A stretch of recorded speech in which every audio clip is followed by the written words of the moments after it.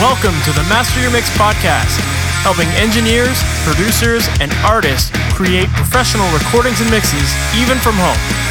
I'm your host, Mike Indovina. Let's get started.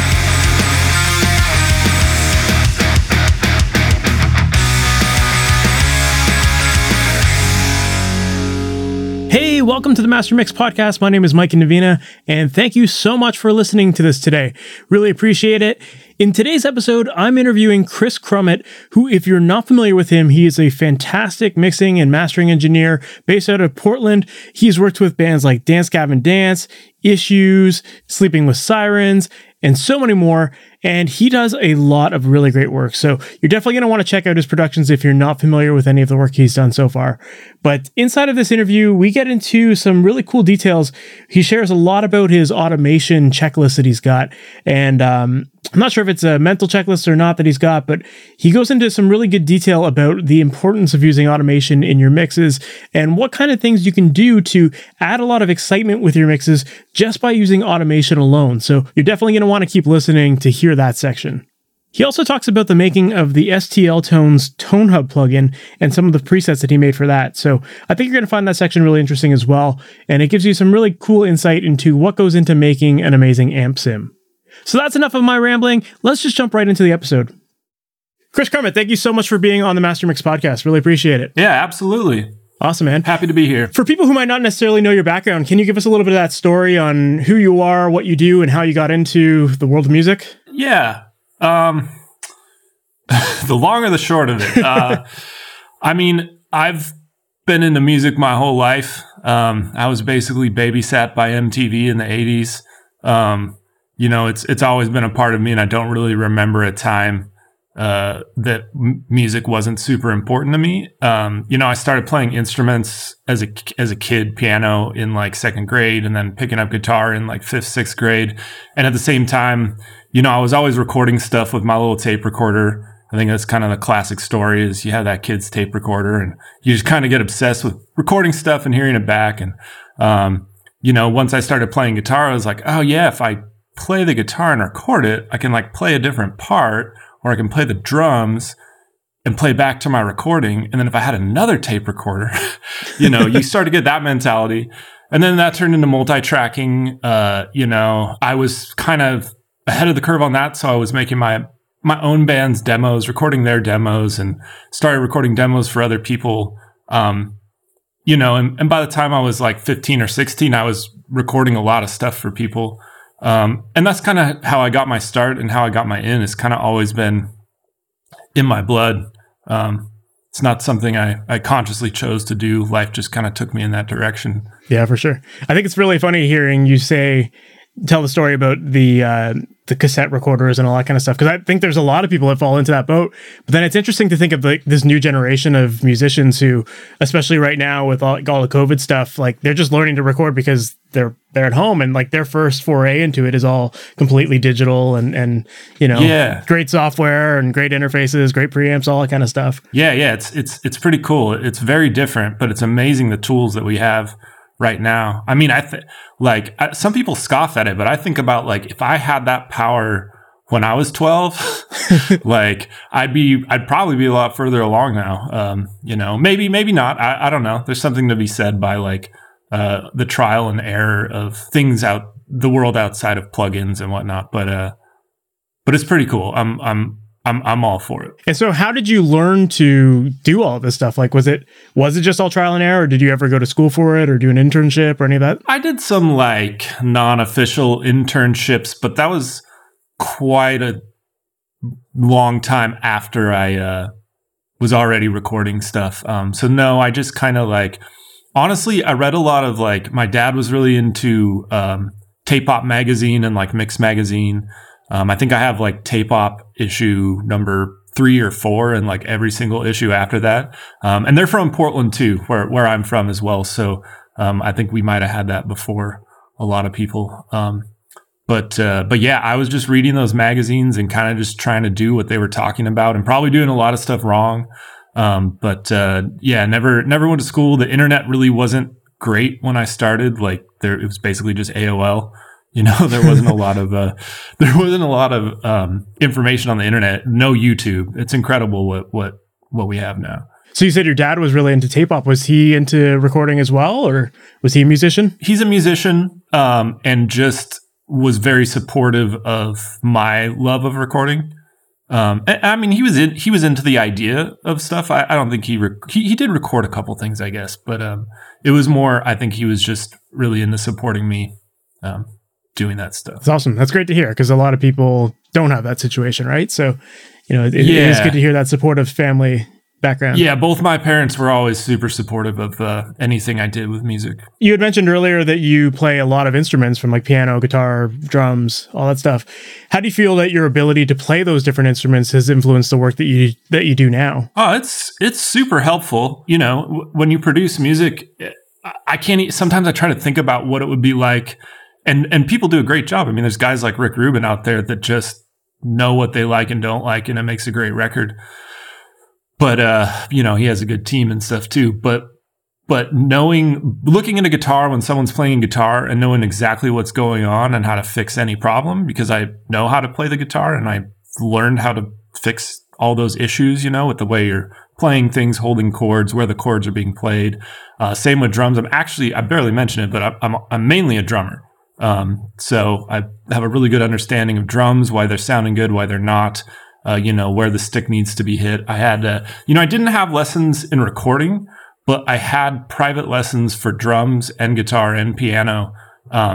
Drums, I had private lessons for like 12 years or something. So I learned a lot about music and about the things that I'm recording. Like, even though I didn't learn about recording, I know a lot about the things that I am recording.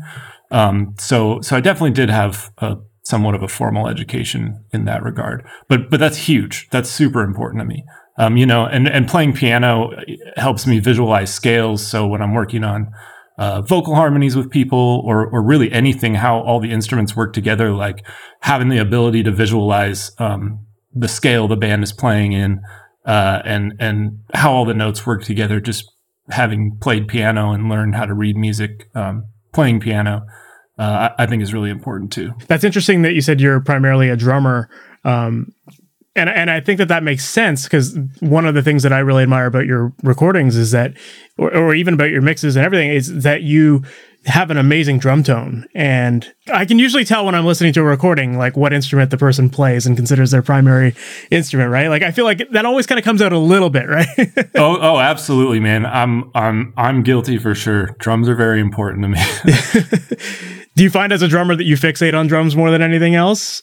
No, I try not to, but I definitely don't fixate on drums too much, especially now. It comes pretty natural, but I do build my mix around the drums for sure. I'm very guilty of that. I know a lot of people talk about like top down and all that stuff, and I'm starting with the drums and building around it. That's just how my brain works. Yeah. Well, I think that makes a lot of sense too, just from a gain staging perspective as well. And, getting all the transients and all that. Exactly. That's what makes sense to me. That and like getting the rhythm section locked in is like really, really important for a mix to stand up. And then everything else you can kind of build around it. Like, if I build a really good sound with the rhythm section, I feel like you could literally put the rest of the mix on a fader, even if it's not mixed that well, and just kind of turn it up and down into the master bus compressor, and I could have a rad mix. But if I went the other way around, I don't know. I don't think it would turn out that great if I was trying to do the drums last, just with how my... Well, even from a low end perspective as well, right? Like getting that rhythm section down, that covers so much ground, right? Yep. It's the stability, I think, in the mix. One of the really interesting things that I find in your mixes is that you have this great ability of getting your toms to sound really punchy, really clear and full, but they don't sound bloated or boomy. And I was wondering if you could maybe share some insight on, like, if you have any tips for how to get toms to cut through a mix and how to control that low end so that it's not overpowering and making everything else sound muddy. Yes. Toms are important. And it's something that I battled with for a long time. And I think part of the key, there's a couple things that go into it. Obviously, toms that are tuned well, and or samples that fit the pitch of the song really well. I hear people using samples a lot of times that are just like way too low. And and you don't have to have like high pitched toms, but you know, really be conscious of the key the song's in and how the toms sound with the guitars. Because a lot of times that like something you can do is listen to the toms and the guitars at the same time and put an EQ on the toms and turn up like 200 hertz on both of them, like 150 to 200 way up, and hear how it's resonating and see if that note matches the guitar part in the song, if that makes sense. Yeah. Because that dissonance is one of the biggest things. If you have dissonance there, that's one of the hardest things to make toms cut, because your brain is just perceiving it really strange, you know, if it doesn't match the guitars. So getting that sorted out first is really important. And then EQ wise, I don't do anything crazy I try not to compress toms too hard. That's another thing.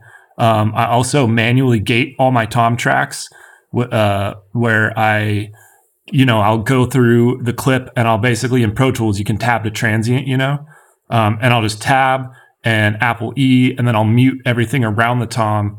And then I'll cut the tom track off again the next time the next drum hits, basically. So I'm not actually getting a lot of sustain out of the toms. I am out of the overheads, but not out of the tom track itself. That also helps.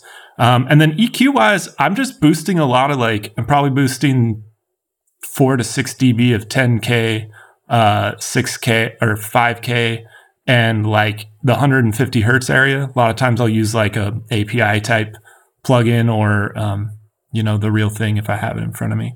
But that's great. And the last thing I'll say about toms is FabFilter Saturn is an amazing plugin.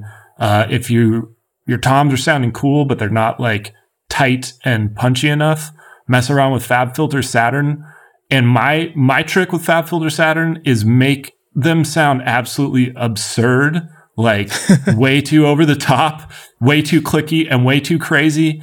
But like, the ultimate like metal video game sounding like nutso toms, and then turn the mix knob down to like 10. And that's what I do on a lot of my toms. Interesting.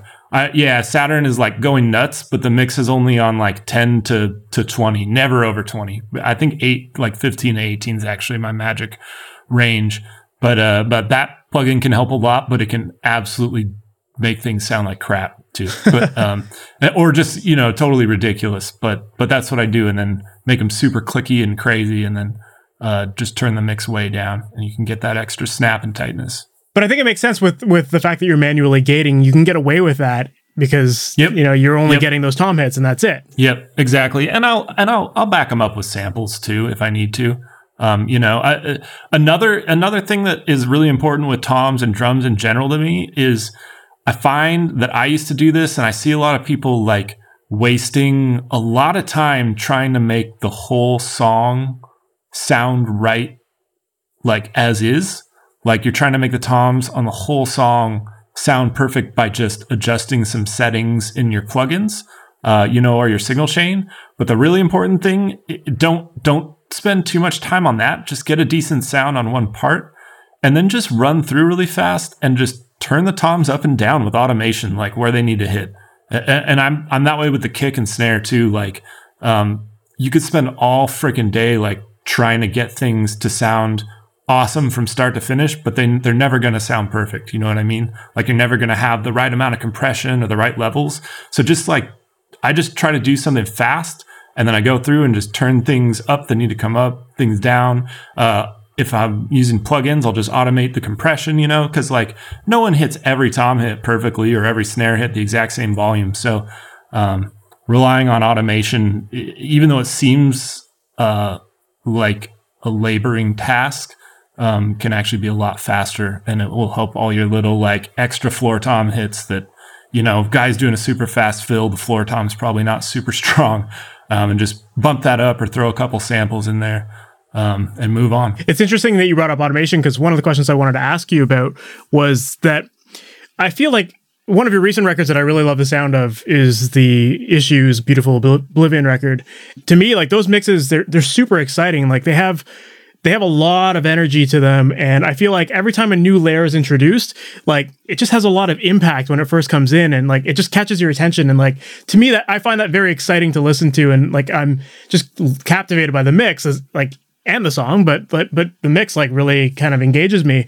So I was curious to know like how heavily you use automation in your mixes, and you know, are you using a lot of automation to do that, or is it compression? Yes. Yeah.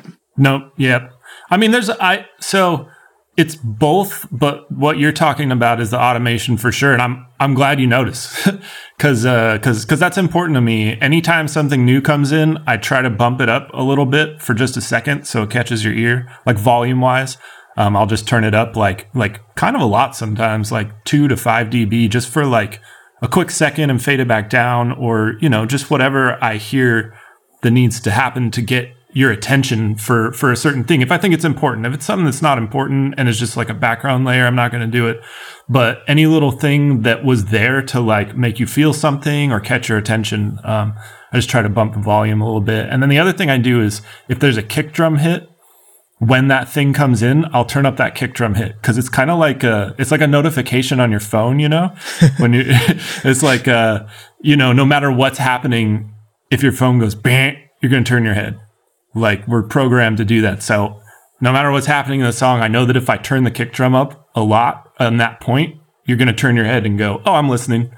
And that's kind of like, I learned that from, there's a song, I've said this before, but I'll always tell people, Nirvana, Nevermind, and specifically Smells Like Teen Spirit has the most insane kick drum automation.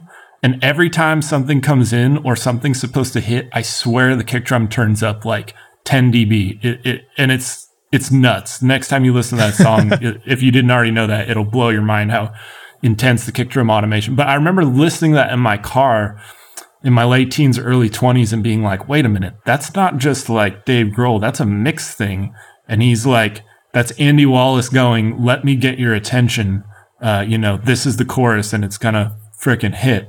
And so that I kind of try to take that inspiration and put that into my mixes and make sure people notice when things change and things happen by turning up the kick and turning up that little whatever the thing is that's happening. And I do think that sometimes drummers naturally have a tendency to, when like a new part comes in or when they're going to a crash, like to go to a chorus or something like that, they do tend to dig in a little bit more, but sometimes just accentuating that even more really makes it pop. I think some of that comes from being a drummer too, because that you do get taught to accent the starts of new sections and accent the downbeat.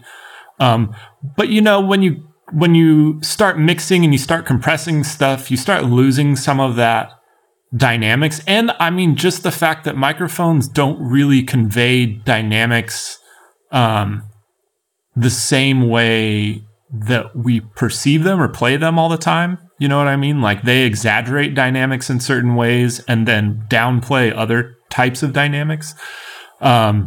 So I like to re-exaggerate that stuff. And I like to compress the crap out of stuff too a lot of times. Not kick drums so much, but like vocals, you know, I'll compress the life out of vocals and then I'll breathe the life back in with automation. So doing that is kind of like it's me gaining control over stuff. Because if you've ever, like, I know I'm like just jumping to vocals, but I feel like it plays into drums and everything else. But a vocal's a really easy one to visualize, because if you've ever recorded a vocal and looked at a waveform, if you recorded it without compression, like it's not like the first part of the word is always the loudest thing.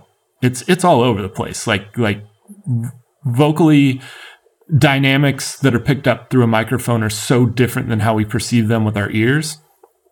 And then you have to compress. You can't just like record rock vocals and not compress them. Then you have to compress them. Then you're just kind of getting random dynamics. You know what I mean? Like the dynamics are not necessarily the way you want to feel the dynamics. So my philosophy is just to compress the life out of them, compress the snot out of it. You know what I mean? To the point that I basically have a clean slate, and then I play God and I have control over the dynamics and whatever words you hear the most. And that to me is like that's how I want to show you the song, and not necessarily whatever random thing is happening in the world with the microphone and the compression, you know, if that makes sense. For sure.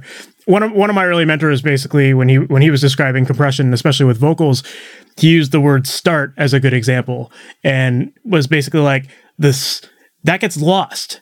And it's like always that tart, like hard T that really jumps out. So, with compression, you can even that out, make it all nice and even, and you hear the whole word, and it doesn't sound like really random and like somebody's missing half the word.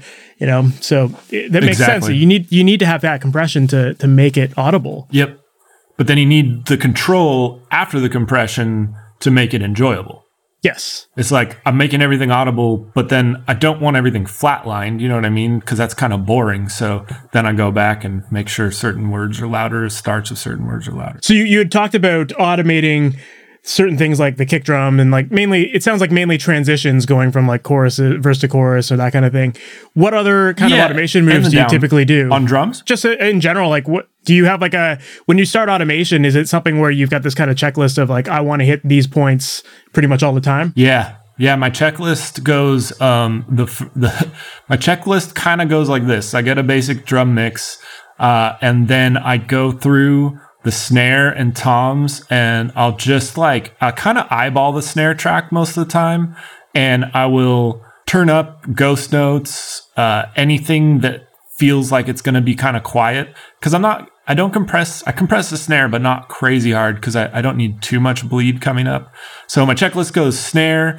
If I have a snare sample blended in, every time there's a fill, I'll basically turn up the real track and turn down the sample, just real fast. On each part. That way you just kind of get a little more life. But then like really fast snare fills, I'll actually turn them down, because you kind of it gets a little bit overbearing sometimes. Then I go through the toms, do what I talked about earlier, get the toms leveled out. And then... do you do the same thing with toms where you automate the samples down, or do you tend to keep those in there? It kind of depends. If the drummer's hitting the toms really good, I probably don't even have samples in there. If I do have samples, yes. If it's like a super fast fill or a part that, where there's like a groove on the floor tom or the toms, and it's a really important groove and not just like straight up hard hits, then I'll either take the sample out or turn it way down and the real tom up. But yeah, I'm just kind of like adjusting those mixes from part to part between the sample and the real instrument on the snare and the toms in order to maintain the feel of each part. And then I go through and I automate the room mics. That's the next thing on my checklist. If there's a part that's super chill with and a snare roll or something, I'll basically any chill part, I'll turn the room mics way up. And then for like really rocking stuff, I'll turn it down because I don't need that much cymbal. And I just like chill parts to sound a little more spacey. Then I go through the hi-hat and ride. It probably sounds crazy, but then I go through the hi-hat and ride. Anytime someone hits a ride bell, I turn it up. I'll probably turn the ride mic off. Anytime they're not playing the ride. Hi-hats, turn them up, make sure all the cool little stuff is heard on every little part. And then I go through the kick drum, and the first thing I do is the downbeats, like I said, but then I'll go through, and if there's any part where, especially when a sample's blended heavily, if there's any part where there's like a real like kick and snare groove, I'll make sure each downbeat comes up on the kick a little bit so you feel it. Or like super fast doubles on the kick, I'll turn the first one down, so it's like da-da, da-da, instead of just like two hard ones. If there's a double kick part, I'll turn up the start of each one and turn the rest of them down a little bit so that you don't get overwhelmed with all that low end that's coming in. I get pretty specific about it. There's a lot of automation going on for sure. That's a great answer to that question, like super detailed there.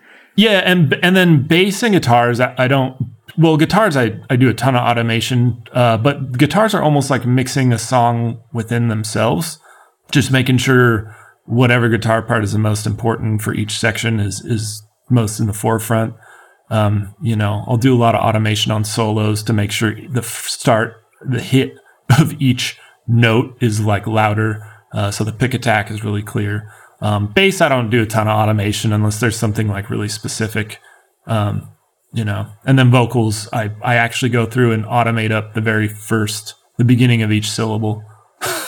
Either me or whatever intern or assistant is working. That's amazing, man. Well, thank you for that answer. Cause I think I think a lot of people kind of forget about the power of automation and all the things that you can do with it, or why you would do it, right? Like there's the obvious, like bring things up when they're quiet, but to really create that energy and excitement in the mix, it does require those like micro moves. Exactly. And that's where the excitement comes from. And I always encourage people to try to start there and focus on that kind of stuff and see what results they get, as opposed to diving way too deep into EQ and compression. Because a lot of times your tracks sound better than you realize, but if you're having trouble making everything sit together, it's probably just because things aren't popping out or like punching through the way they need to. And that actually comes from automation and not necessarily EQ or compression. I mean, obviously EQ and compression are important, but... What's your mindset when you start a mix? Like what are you ultimately aiming to achieve at the end? And, how do you typically tackle a mix? That's a good question. So the first thing that's important to me with a mix is to have some kind of mental roadmap, or at least a goal for where I'm trying to get. Because, obviously, if it's a pop band or like an indie band or a gent band or a metalcore band, they're all going to need a completely different treatment. And within those genres, there's always like different vibes too. So I kind of need to know what vibe I'm going for, and where I'm trying to go with it. If it's something I produced, then I already know that. And if it's something I'm getting from someone else, I'll just listen to the rough mix like 10, 15 times and just kind of like soak it in and get a vibe for the song. And then I'll just start really, like I said earlier, I'll get the drums going and I'll get a drum sound that I feel fits whatever vision I'm going for or the band is going for. And then once I get that drum sound, I just kind of build around it. I don't really do the automation until I kind of have a basic like mix for each set of instruments. You know what I mean? And I have a lot of different like track presets and just different stuff I do with my hardware for different types of music. But the most important thing, I guess, as I ramble here, is to know my end game and where I'm trying to get, and then get that drum and bass mix really solid. And then everything else kind of just works itself out usually. I don't have to think too hard on the rest of the stuff. I just kind of like bring up what needs to be there. And you had mentioned presets. Like how important are presets to your workflow? To be honest, it's a bit of a new thing for me. I was on for people who have been around a while. I was on Pro Tools 10 until like, I think a year and a half ago, maybe 2 years now. Same here. I really, yeah. I was in the Stone Age for a long time. So I didn't have track presets, and I never got, unless it was something really specific, like, I had this like gate preset that I made in like 2002 and like a couple random like special effect reverb production things that I saved, along the way. I wasn't way into presets because I don't like, so when I bring up an EQ on a drum, I feel like the worst thing I can do for myself is, and I'm going to contradict myself here in a minute, but for a long time, I felt like the worst thing I could do is hear that drum and then flip on a preset and have this drastic change happen, instead of knowing in my mind what I wanted to do. Like the presets in my mind, but turning those knobs and going towards my goal and being like, oh, I need to stop here, or I'm cutting too much 1K in the snare. It's harder for me to see, not see. It's harder for me to hear that if I just turn a preset on, because I'm like, oh, okay, scooped, it's snappy, that's cool. But if I'm doing it, I'm consciously like, okay, 7.5 dB of 10K is awesome, but my preset had 10 dB of 10K, and that's just a little too much, and I can hear it because I'm turning it, but I'm not going to hear it if I turn it on and then start turning stuff down, if that makes sense. Like the sudden shock of the preset kind of messes with me. Changes your calibration of what you're hearing, right? Exactly. That's it. It definitely messes with my calibration, and that's something for me that I've struggled with in the past and feel like I have certain ways to not lose my path. Because if anyone who's ever mixed, like, it's really easy to get lost. It's really easy to go overboard. It's really easy. And sometimes that's why presets help people. But for me, when I use presets in that fashion, I get lost really fast because I'm like going too many different places.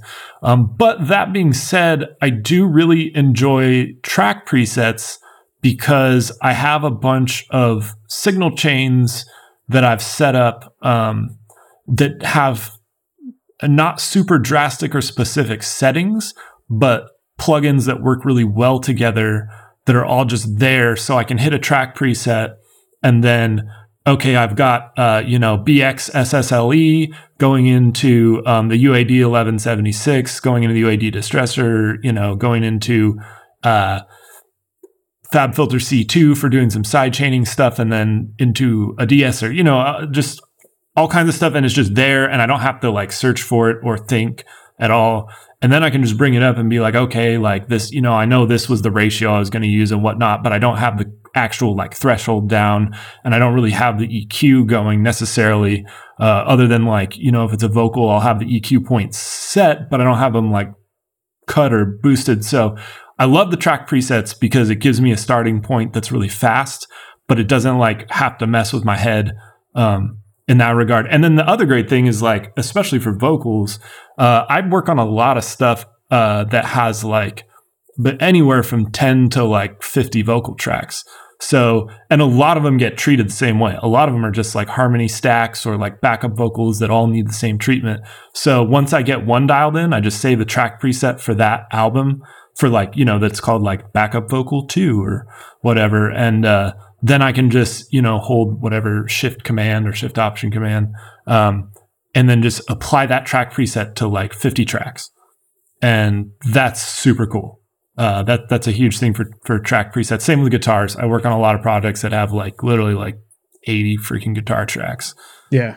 No, that's a really smart way to do it. Cause you're right. I think that a lot of people, when you have those like extreme moves in your preset, it is hard to calibrate your ears to it. And there are a lot of people that just think that the idea of a template is, drag your tracks in and you don't even listen to it without the presets or the plugins, and, it's just done, right? And it's like, it's so hard to go backwards that way, as opposed to just like, if you're going to keep those presets, I think having like small changes, if anything, like maybe a couple dB here and there, then it's like not as drastic of a deal to calibrate to. But I think you hit the nail on the head for sure. I think the concept of just bringing up a template and things working is a dangerous, for me at least personally, is a dangerous way to work.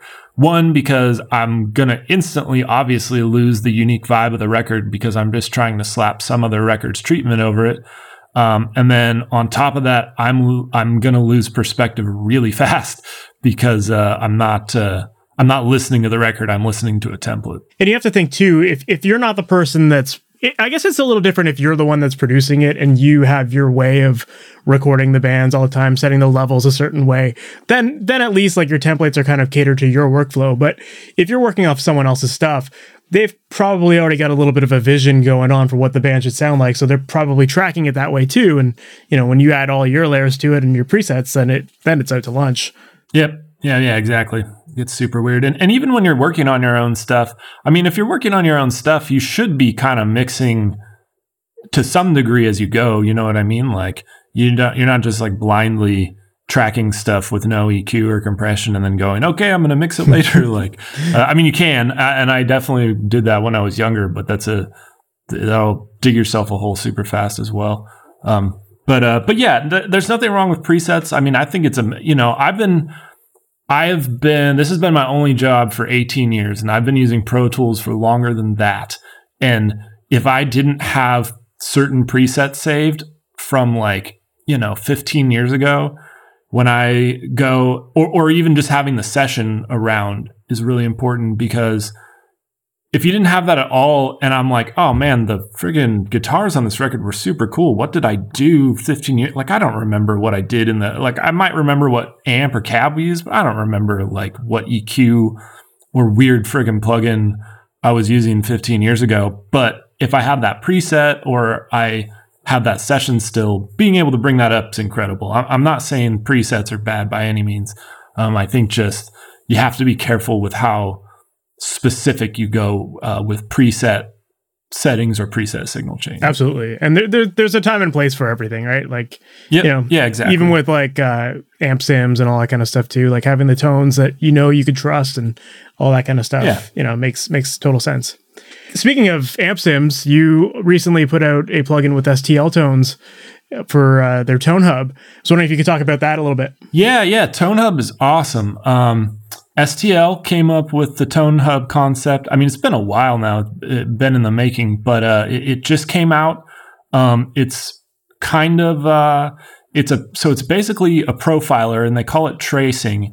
And it's a lot like a Kemper, but actually quite a bit more advanced. And I have multiple tone packs, which are amps that I've profiled for Tone Hub specifically. Well, some of the first ones were done for a Kemper before Tone Hub was out.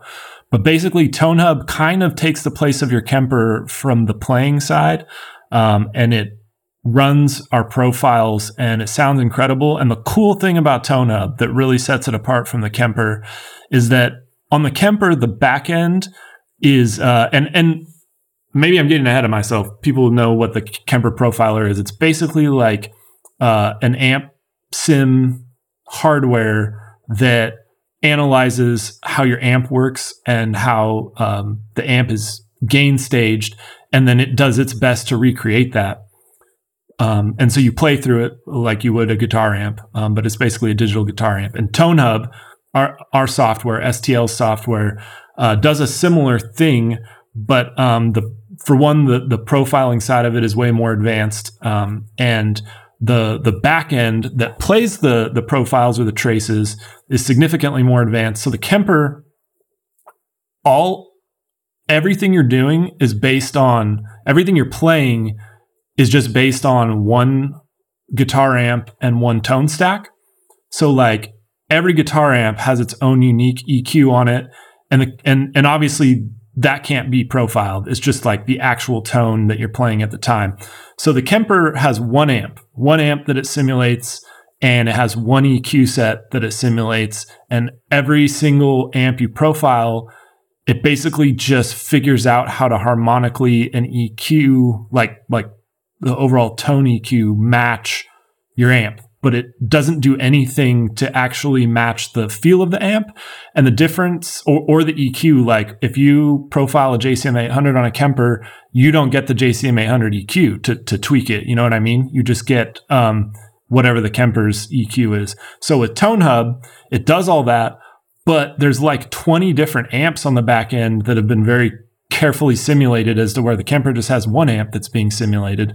Tone Hub actually has like a bunch of different amps, like, because this is hard to talk about without just rambling, but no, it's super fascinating. So the cool thing is like there's a 5150 back end, there's a JCM 800 back end.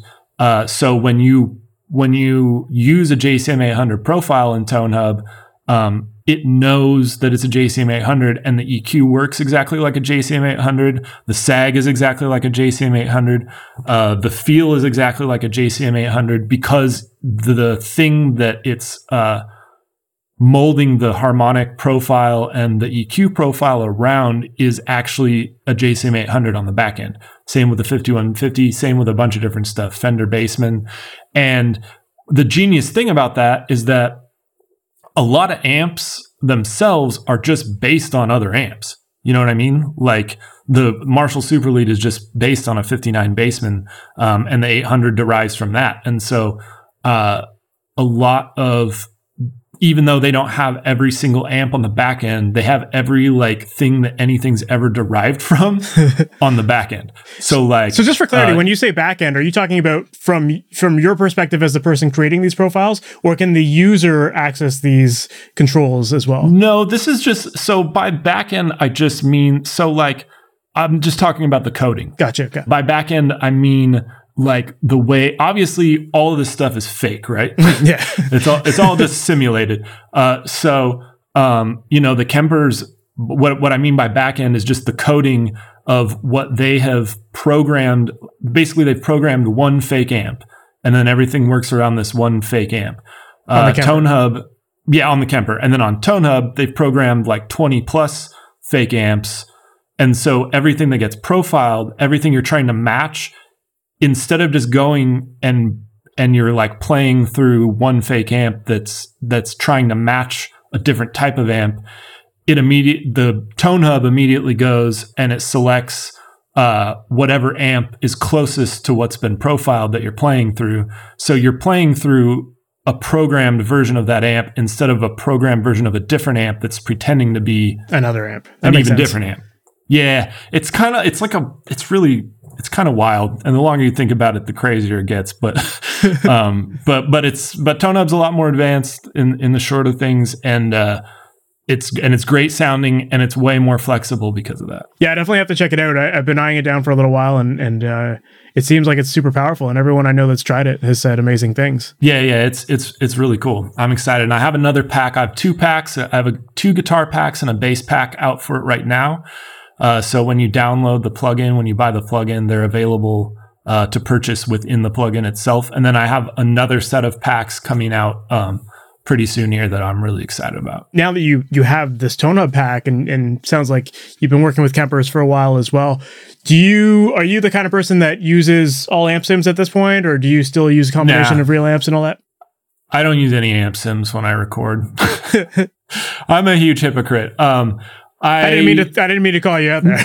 No. It's I like to talk about it because I think I think people get lost, and I understand why. Like, you only see so much on the internet, and you see what I promote, and I think the thing that gets lost in translation a little bit, and things that people like try to call me out on, is just that I have a studio where I can be super loud.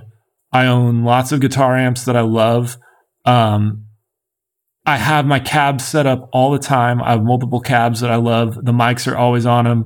It's really easy for me. It's easier for me to use a real amp, and get that tone and know exactly what I want to do because of the way that I work with my real amps and real cabs. And I still firmly believe that will always sound better. But not everybody's in that situation.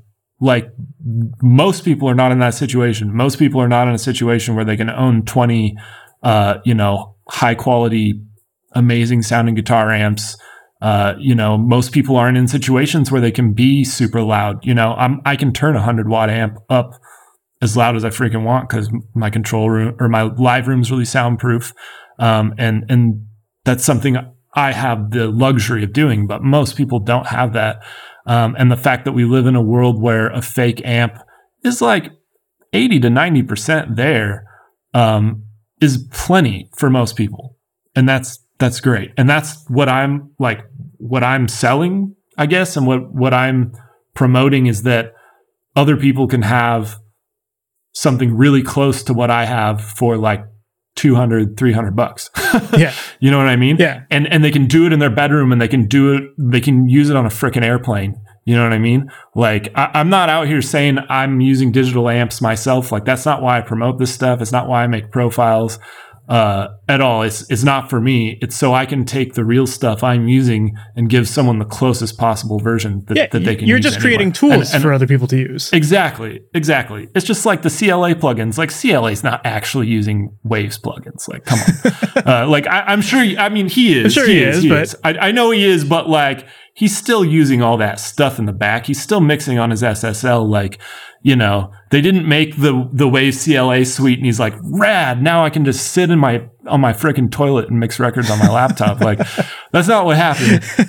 It's tools for other people, and I'm definitely not trying to compare myself to CLA here either. But like, I think that's something that just I love to talk about, and I'm happy to talk about it because it's tools for other people, and I'm stoked to be able to provide that. But it's exactly that. You're just creating tools for people to use, and why not, right? Like, sometimes that amp sim is going to be the thing you need versus the real amp. Like, you might not have access to it, so why wouldn't you use it, right? And it's not like anybody's making worse off mixes right now because they use the SSL plugin versus an actual board. Like, we're all just using what we have access to, and why wouldn't we just make the best we can with the tools we have? Exactly. And people are making incredible records that are all in the box and all digital. It's more about how your brain works and perceives things, and the result you get based on your experiences and how you hone those experiences into a mix. It's a we now it wasn't always this way, but we now like you said, we now live in a world where it's really just the tools we use and how we use them, and that's why there's different sounding records and different things that are inspiring in different ways, because we're using different tools and we all have different brains and we're using them the best to our ability. There's definitely in a lot of ways, there's really no hard like this is better than that. You're not going to like not make the best mix ever because you don't have analog gear. That's what I guess all I'm trying to say. You know what I mean? Like the best mix ever is going to come from your brain and your experience. It's not going to come from anything you're using, specifically. I think that's just what it is. Like, just, you use what you have and you make the best of it. And you can still get there. And at the end of the day, the listener doesn't give a shit if you used a real amp or like fake amp. As long as the song's there, they've got the tone that they like, and they can make it out, then they're happy with it. Yep, exactly. I want to shift over to mastering a little bit, because I know that you do quite a bit of that as well. And it seems like these days that seems to be a pretty busy part of your schedule, just from the releases. It is, yeah. So I'm curious to get your opinion on this. Like, I know that there's a lot of people who maybe misguidedly feel like if they have EQ, compressors, limiters, and they know that they can create great mixes with that stuff, they understand those tools. There's some people that feel like, well, I have the same tools as a mastering engineer, so what's the argument for getting it mastered by a professional? And I'm just curious to get your take on that. For one, from my perspective, my mastering process is all analog. And that can make a difference for people who are mixing all digital. I know I just like kind of contradicted this, but it can make a big difference. And the number one thing is experience.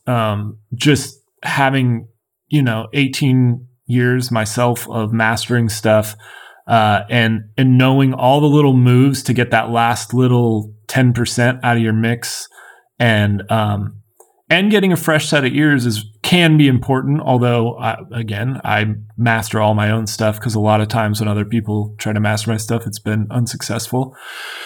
But that's what I say to people is like, sure, you can have Ozone, you can have a Waves L2 or FabFilter Pro L2, and you can limit the crap out of your mix, and it'll be loud, and that's fine. But at least experiment with having other people master your stuff. If your mastering budget is like $20, don't bother. You can probably come up with something fine yourself, but hopefully you can save up some money and get a good master if you're the one mixing your own stuff, or you can try to build that into your rate if you're having a band do stuff, because it really can make a big difference. I really enjoy mastering, and I get a lot of joy out of helping other people's mixes get somewhere where they couldn't quite get them. And that's something a lot of people that are hesitant and like, what possibly more could there be, find that there actually is more. There's more to be squeezed out of that orange. So it's a good thing to do. I think, if there's certain people out there, people like me, I tried a lot of times to have other people master stuff. And even though it didn't always work the way I wanted, it did teach me a lot about what I needed to do and what I needed to learn. So no, I don't think there's a problem with mastering your own stuff. But yes, I think you should have other people master your stuff until you learn and gain the confidence. If you feel the need to learn and gain the confidence to do stuff yourself. But it's not just like slapping a limiter on. It's not just making sure things are loud. There's a lot to mastering that to actually make yourself sound professional and stand up against other professional mixes on Spotify or iTunes or YouTube or whatever. For sure. And I think a large part of mastering is kind of just like the gut check of like making sure that you got the feel of the song proper and all that kind of stuff. And for somebody who's been so who's been mixing it and gets like really into the nitty gritty of everything, and they're like super fixated on small details, sometimes it's hard to like recalibrate and have that gut check of like, okay, well, like how does this mix overall sound now? Like what broad changes do I have to make to enhance this or get fine tuned with it? Exactly. Having that second perspective can be really important. And you're right. Like, yeah, it's a gut check. And when you are super fixated on all that other stuff, you might get too fixated on the master. That's something I find that happens a lot too, is people get overly fixated and they send me what they've been sending the band. And then they send me, cause it's okay to mix with a limiter on or check. I mean, I don't think you should mix with a limiter on, but, personally, but you should definitely have it there and turn it on when you're mixing, you know what I mean? To see how your mix reacts to limiting. And people will go crazy, have like some fake tape machine and all 10 plugins on their mastering chain. And then they'll send me the version with and the version without so I can hear what they've been sending the band. And a lot of times the version without sounds better. It's just quiet. And they've done a really good job and they've mixed a really good sounding record. And then what I can do is achieve the like volume and the things they were trying to do by overly fixating on the master, but doing it in a more tame way that brings out what they did really well in the mix, and not get kind of stomped on by the overfixation of the master. Their overfixation of the master. I find a lot of my best masters happen really fast. It's just kind of a reaction and action. Yeah, and that goes back to what I said earlier about the gut check thing. It's like I think a mastering engineer can work fast because they work that way based on their gut reaction. Whereas like the person who spent 4 or 5, 6 hours or more mixing something, they have no concept of how to get that gut feeling back because they've analyzed it way too much. Yep, it's like it's kind of like working on a car yourself or going to a mechanic.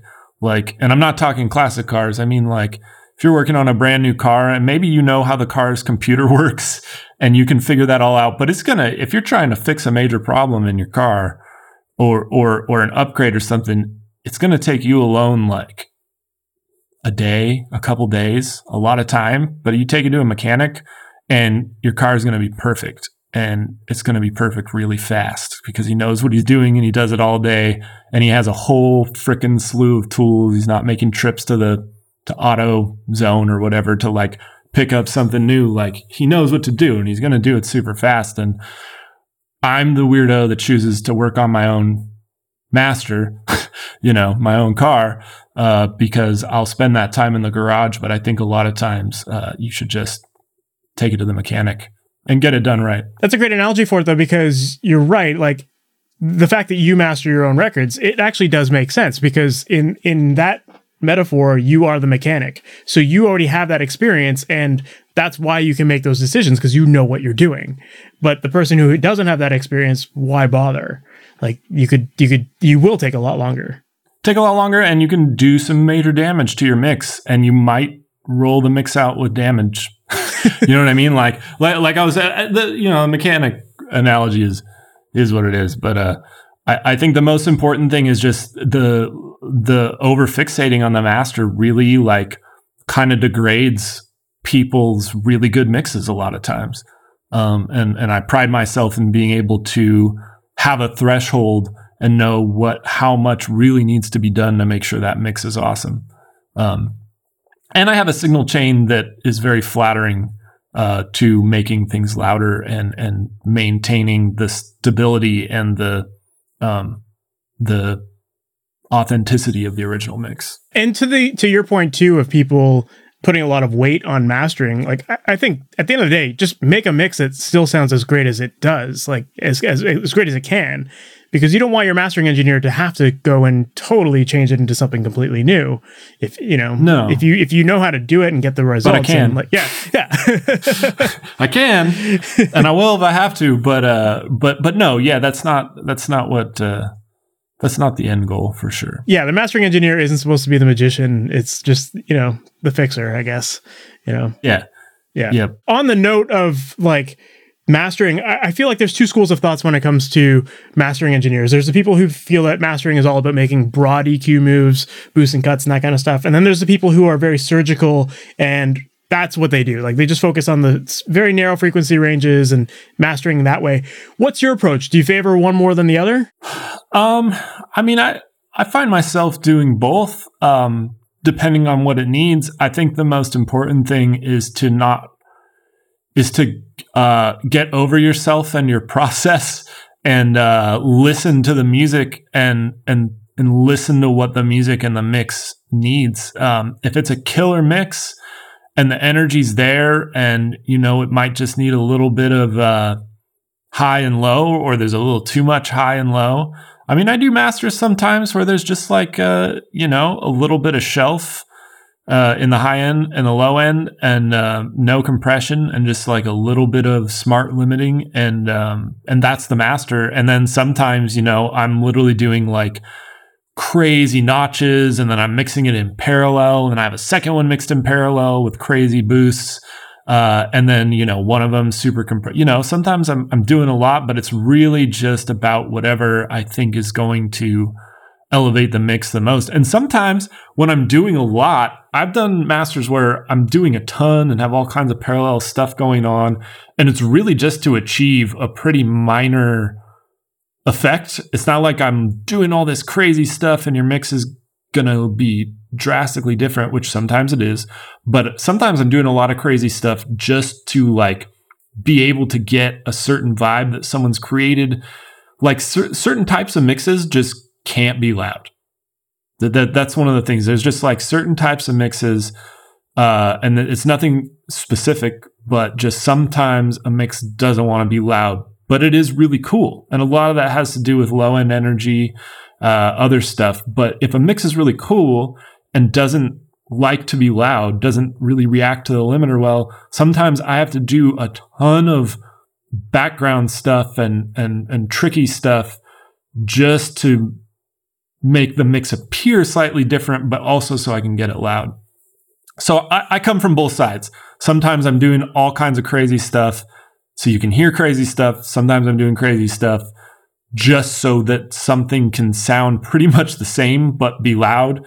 And then sometimes I'm doing very little because the mix just ends up being loud naturally and doesn't need a ton, but just needs that extra little finish. So on that note of kind of creativity and like, adding lots of layers and trying crazy things, how, aside from the normal cleanup of making tracks sound nice and clear, how do you go about making more of those creative moves in mastering? Is it something that, you just feel like the band's hired you to do it and to get the results however you get there? Or is it something that you sometimes have to talk to the band about? And most of the time I don't talk to the band about it before the first version. A lot of times I will just listen and go with my gut and my inspiration and do what I think, like, I guess sort of taking an artistic stance of just like, this is what I want to hear and this is what I would do to make this cool.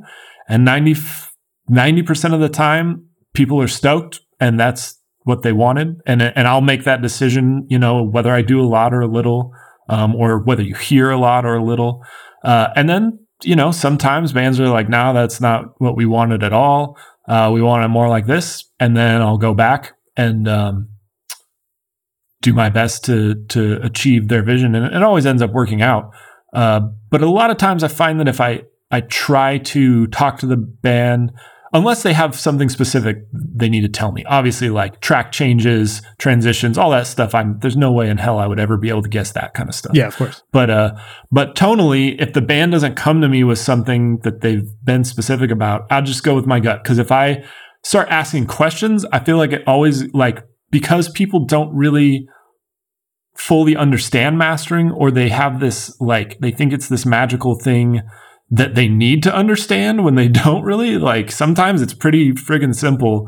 But people get this, like, it's like if you ask someone like what kind of magic tricks they like and how to do them, like, you just end up going down this weird like path that is super unnecessary, when instead of like getting a bunch of misinformation and skewing my vision of something,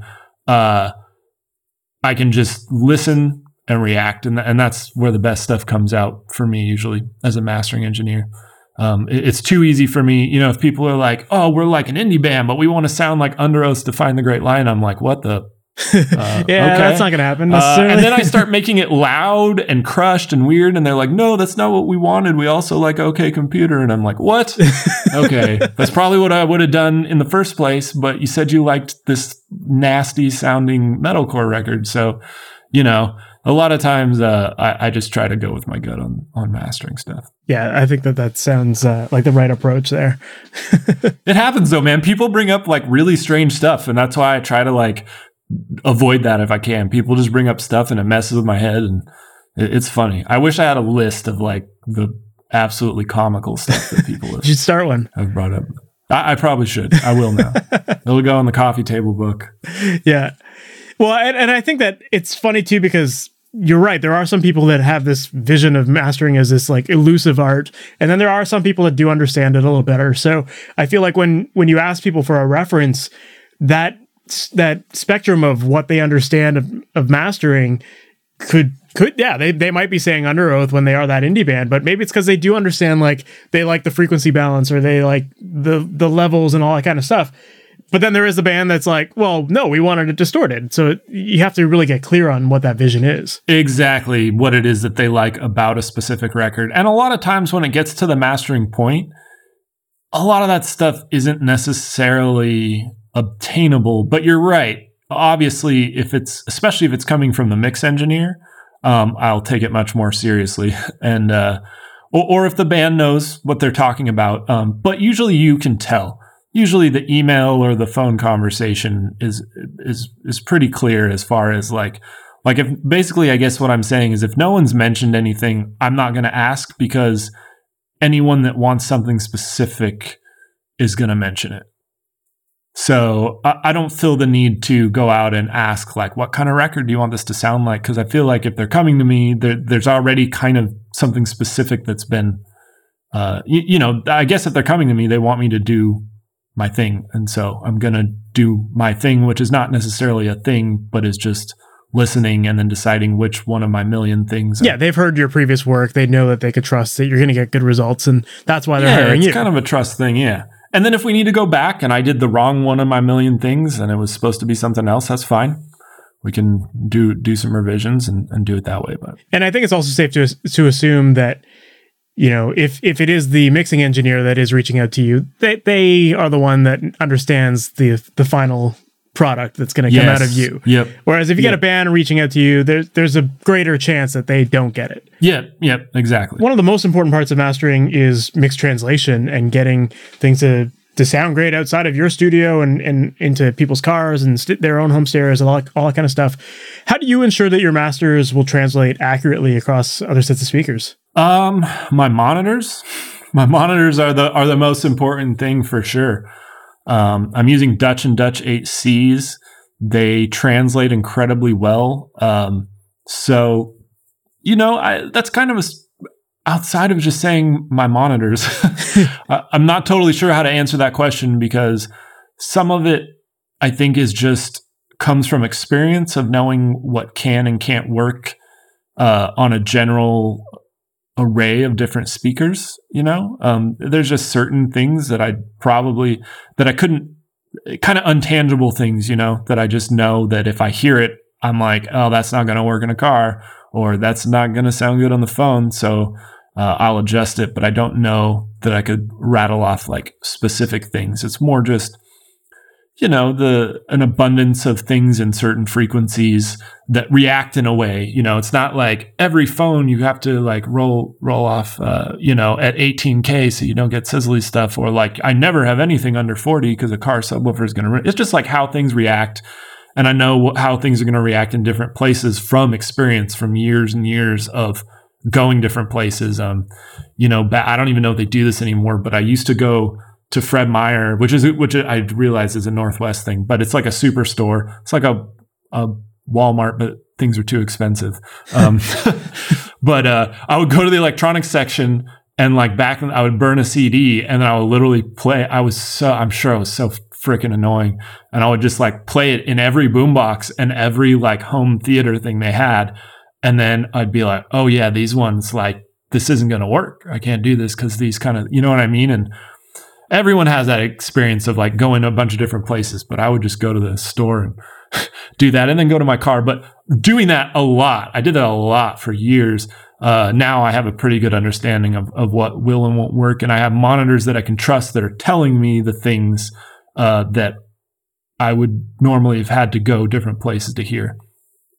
So the answer is trustworthy monitors. Yeah. Well, it sounds like it's not even so much your monitors as much as it's just your experience on those monitors. Yeah. Because you know, like I might try out those speakers and not know what they sound like at all, right? But if I spent as much time as you did on them, I could probably learn them. Yeah. I mean, I think there is a point of quality with speakers. Like if you had me master, like I could listen to a set of Focal Twins for 10 years and I would not be able to hear the things I can hear on the Dutch and Dutches when I master on them. I think there's definitely, and it's different with mixing for sure, but with mastering, I think there's a level of speaker that you have to be able to hear all the little nuances in 40 hertz and all the little nuances, you know, at 18, and how wide your mid-range is. There's a lot of things that I think it is important from a mastering perspective. Again, mixing, dude, I could totally mix a cool sounding record, you know, on headphones or like, you know, a pair of, whatever the super cheap Yamaha speakers are. Like, it would be hard, but I could do it. But I probably couldn't master a record that way. I could try and it might work, but I don't think I could, and definitely not in an efficient way and not in an optimal way. Just because mastering is so important to be able to hear the way very, very minute things are reacting, as opposed to mix, which is a lot more like broad strokes and heavy-handed stuff. Yeah, that makes a lot of sense. I totally understand that, and that's where expertise comes in, and that's why you hire a professional, right? they have those, have that equipment. Yep. Yeah, exactly. Yeah. Monitors are definitely the most important thing for mastering. But on that note, I would encourage anybody to invest in monitors, especially if you're the type of person who wants to invest in higher quality microphones or, you know, higher quality anything. You don't have to get the monitors I have. They're expensive, but getting high quality monitors is your first thing for sure. Because nothing means anything if you can't hear it. And even if you think you can hear it on your cheap monitors, you can't. Yeah. But you can mix on them. You just, you know, it's just, I think better monitors. It's boring. It's a boring purchase, but it's an important one. And I wish someone had told me that like 10 years before I finally bought monitors that weren't my Mackie HR824s or whatever they were. No, I think that makes a lot of sense because, yeah, you're right. Like, why bother buying all of the best mics and preamps and this and that if you can't even hear properly what's coming out of your speakers? And what difference does that mic make? You might feel like a little more confident that, yeah, that mic should sound good, but does it really? Or are you just making that up in your head to justify your purchase? And there's a lot of expensive stuff that doesn't even sound good. So you can't just look at something and go, oh, that's expensive. It's going to make everything sound better, because it's not. And it's really, like you said, it's how you use it. You can't buy something expensive and then just be guessing about, you know, how to make it sound good. So monitors are important, and then everything else comes after for sure. For sure. Yeah, you gotta trust your ears and have the tools to trust your ears. Yep. Yeah. That's awesome. Well, man, I think that's maybe a good spot to end. I don't want to keep you too long today, but man, I really appreciate all of the advice that you gave here. I think you dropped so much amazing information and very, very helpful. Before we go, I would love to ask, like, do you have any cool projects that you're working on right now that you're excited to talk about other than the Tone Hub thing? Yeah, man, I have a lot of really neat records in the works. I think something that will be out by the time this podcast comes out is the new Dance Gavin Dance record. It's called Afterburner. It's freaking awesome. We spent a ton of time on it. It's one of my favorite things I've worked on. It's really, really, really good record, worth checking out.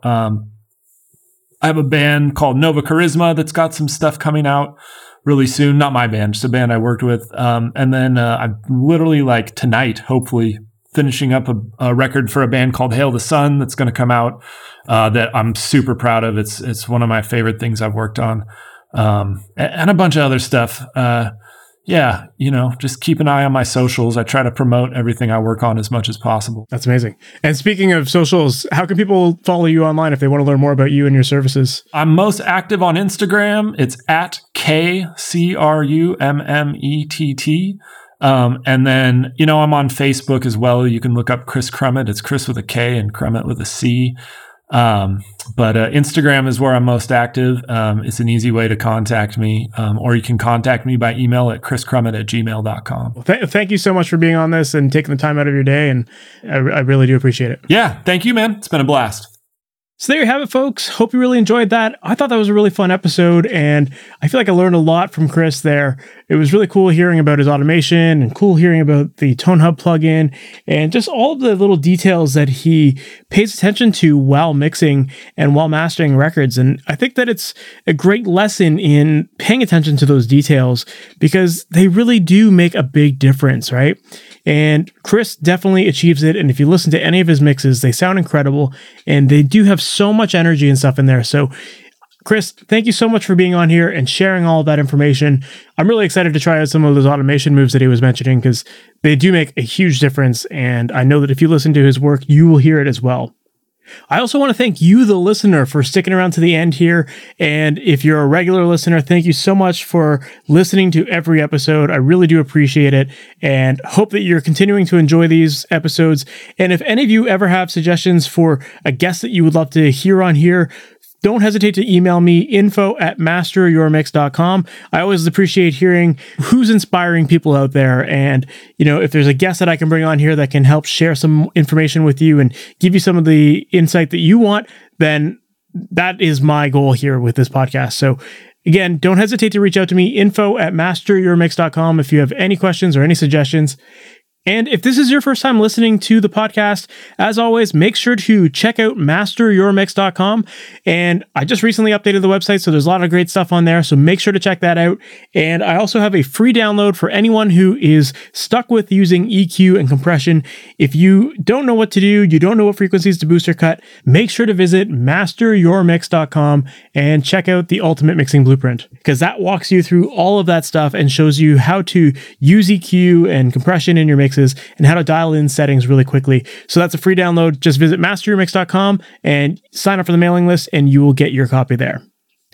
So that's it for today's episode. Hope you really enjoyed that and can't wait to talk to you in the next one. Take care, guys. Thanks for listening to the Master Your Mix podcast.